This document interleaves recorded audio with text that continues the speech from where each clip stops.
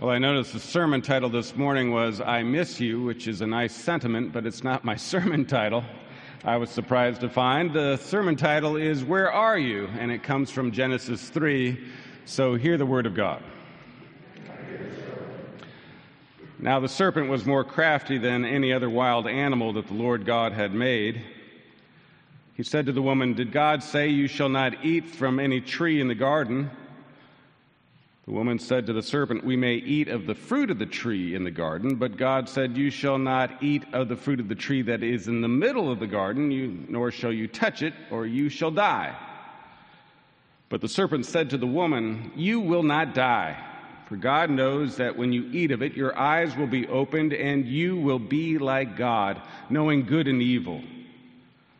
So when the woman saw that the tree was good for food, and that it was a delight to the eye, and that the tree was to be desired to make one wise, she took of its fruit and ate, and she also gave some to her husband who was with her, and he ate. Then the eyes of both were opened, and they knew that they were naked, and they sewed fig leaves together and made loincloths for themselves. They heard the sound of the Lord God walking in the garden at the time of the evening breeze. And the man and his wife hid themselves from the presence of the Lord God among the trees of the garden. But the Lord God called to the man and said to him, "Where are you?"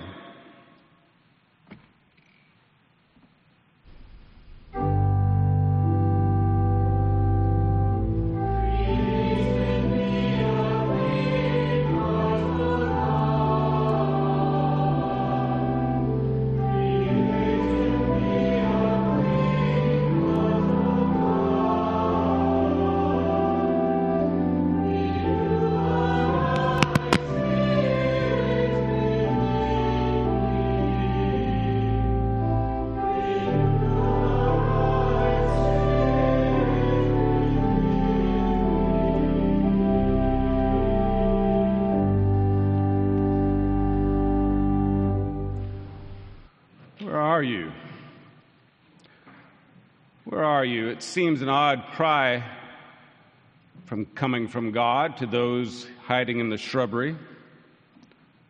It's an odd cry, for what did the psalmist say? "Where can I go from your spirit? Or where can I flee from your presence? If I ascend to heaven, you are there. If I make my bed in Sheol, you are there. If I settle in the farthest limits of the sea, you are there. There your hand shall lead me, and your right hand shall hold me fast." God is there all the time. Where are you? Not a question I think God ever asking. You know, the last time I preached on this text was 3 years ago, which makes sense. We are a church that follows the Revised Standard Lectionary. The lectionary is on a 3-year rotation, so it follows that I preached this text on the first Sunday in Lent, March 1, 2020. You don't remember the sermon, but what you might remember is that it was the last time our congregation came together for a long, long, long, long time.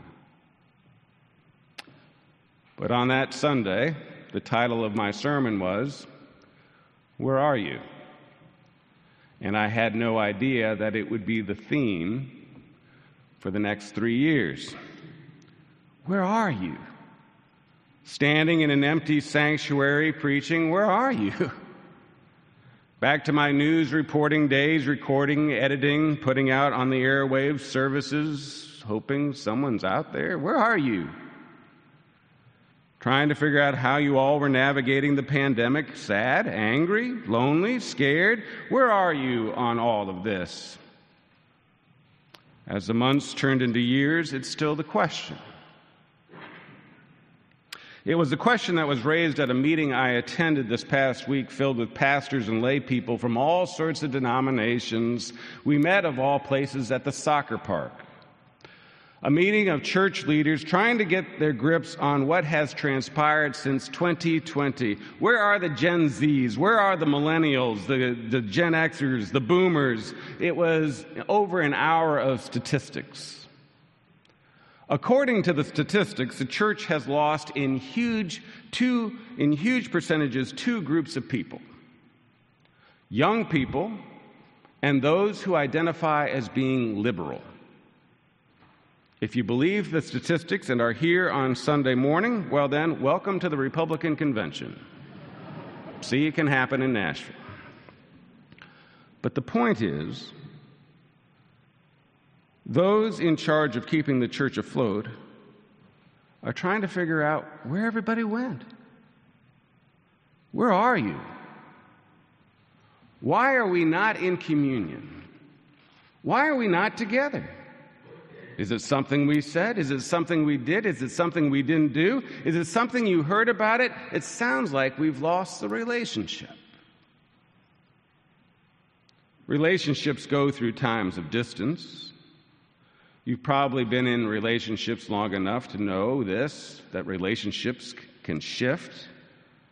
And there you are trying to figure out why. Why has he gone cold? Why is she not talking? Why are we not having fun anymore?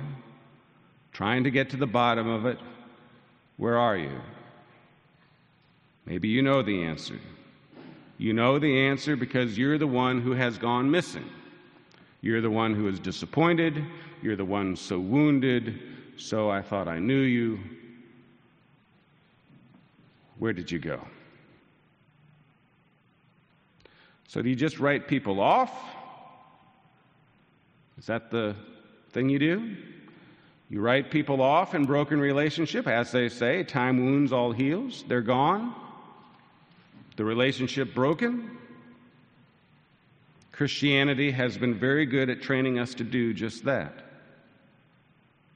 For thousands of years, we have read this text about Adam and Eve and named it and claimed it as the fall. The fall of humanity. The fall of humanity happened because of a 20-second conversation with a snake. And what it did was ruin thousands and thousands and thousands of years. Reminds me of what Rudy Kalish shares about guys on death row. They're there because of a moment of youthful foolishness, stupid anger, just a few seconds, and the rest of their lives are spent paying for it. Where are you? Death row. Humanity on death row. Because of one man's sin, started a pandemic, and everyone sinned from then on. And suddenly there was a line that separated the divine from the profane. But as you know, Christ came as the antidote, and that should be the good news. But instead of focusing on salvation, we focused on the line. We held fast to the line that separates the holy from the profane, always pointing to the line that keeps us in and others out. For one reason or another, come, let us worship the line. I know the stories of many in this church, who were hurt by the congregations they grew up in or were in because the church worshiped the line. Beat them up. Cut them out. I'll tell you where you are. God drew a line, and you're no good. But let's get back to the garden and look at what happened. The words of the serpent are not to tempt anyone to be bad, right? The temptation is not to be bad. No temptation is to be bad. That's just being bad. Temptation is to be good. To think you're being good. The temptation is to be God. The serpent said, "You will be like God, knowing good and evil." In other words, you'll know where to draw the line. And sure enough, they instantly did. They were exposed, and they tried to cover it up. The relationship broken, and they could hear the voice of God, "Where are you? There's going to be hell to pay." But that wasn't the voice of God. Where are you? Where are you? What happened? You see, in Genesis, God learned something new. God learned disappointment. In creation, where everything was good, oh, this isn't good.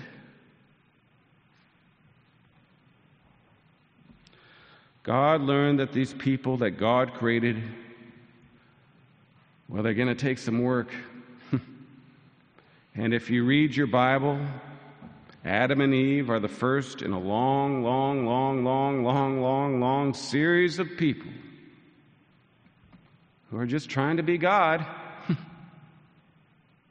thinking they know better, thinking they need to have it all, only to find out that once they have it all, they're missing something. God. Only to find out that God was right there, is right there. Where have you been? Where have you been? Where are you? You see, we have God all wrong. We think of God as someone who wants to have it all. And so we're tempted to be God. I want fame. I want things. I want people to worship me. I want to be like God. But if our eyes were opened, truly opened, we would see that God cannot be exploited. But God emptied himself, taking the form of a slave, humbled himself, became obedient to death, even death on a cross. Where are you? Body broken, blood shed for you. I'm looking for you. I miss you. I want you. If you want yourself, if you want to be God, give yourself. So it was that the pastor types gathered at the soccer field. Here's what the statistics said. 44% of the people in Nashville who responded to the poll said that they had experienced physical, psychological, emotional trauma. That is defined as extreme violence. They suffered extreme violence sometime in their life, abuse, or a near-death experience. 44%. Imagine if 44% of the people in here have had that kind of trauma. That's some hurting souls. Here's what the statistics said. The most negative critique of those who do not attend church is, it's too judgmental. Bunch of people worshiping the line. And we know Jesus saw no line. Saw no line. For God so loved the world, no line. Speaking to sinners, tax collectors, no line. Here's what the statistics said. The number one personal social issue for the church to address is mental illness, followed by suicide, followed by domestic violence, followed by substance abuse, followed by the desire for companionship. Can you hear people crying out? Where are you? Do we need any more statistics? God is alive. God is humble. God is giving. God is merciful. God is love. God is hope. God is at work. God is here. God is in you. God is in them. God is good news. Join the good news. Where are you?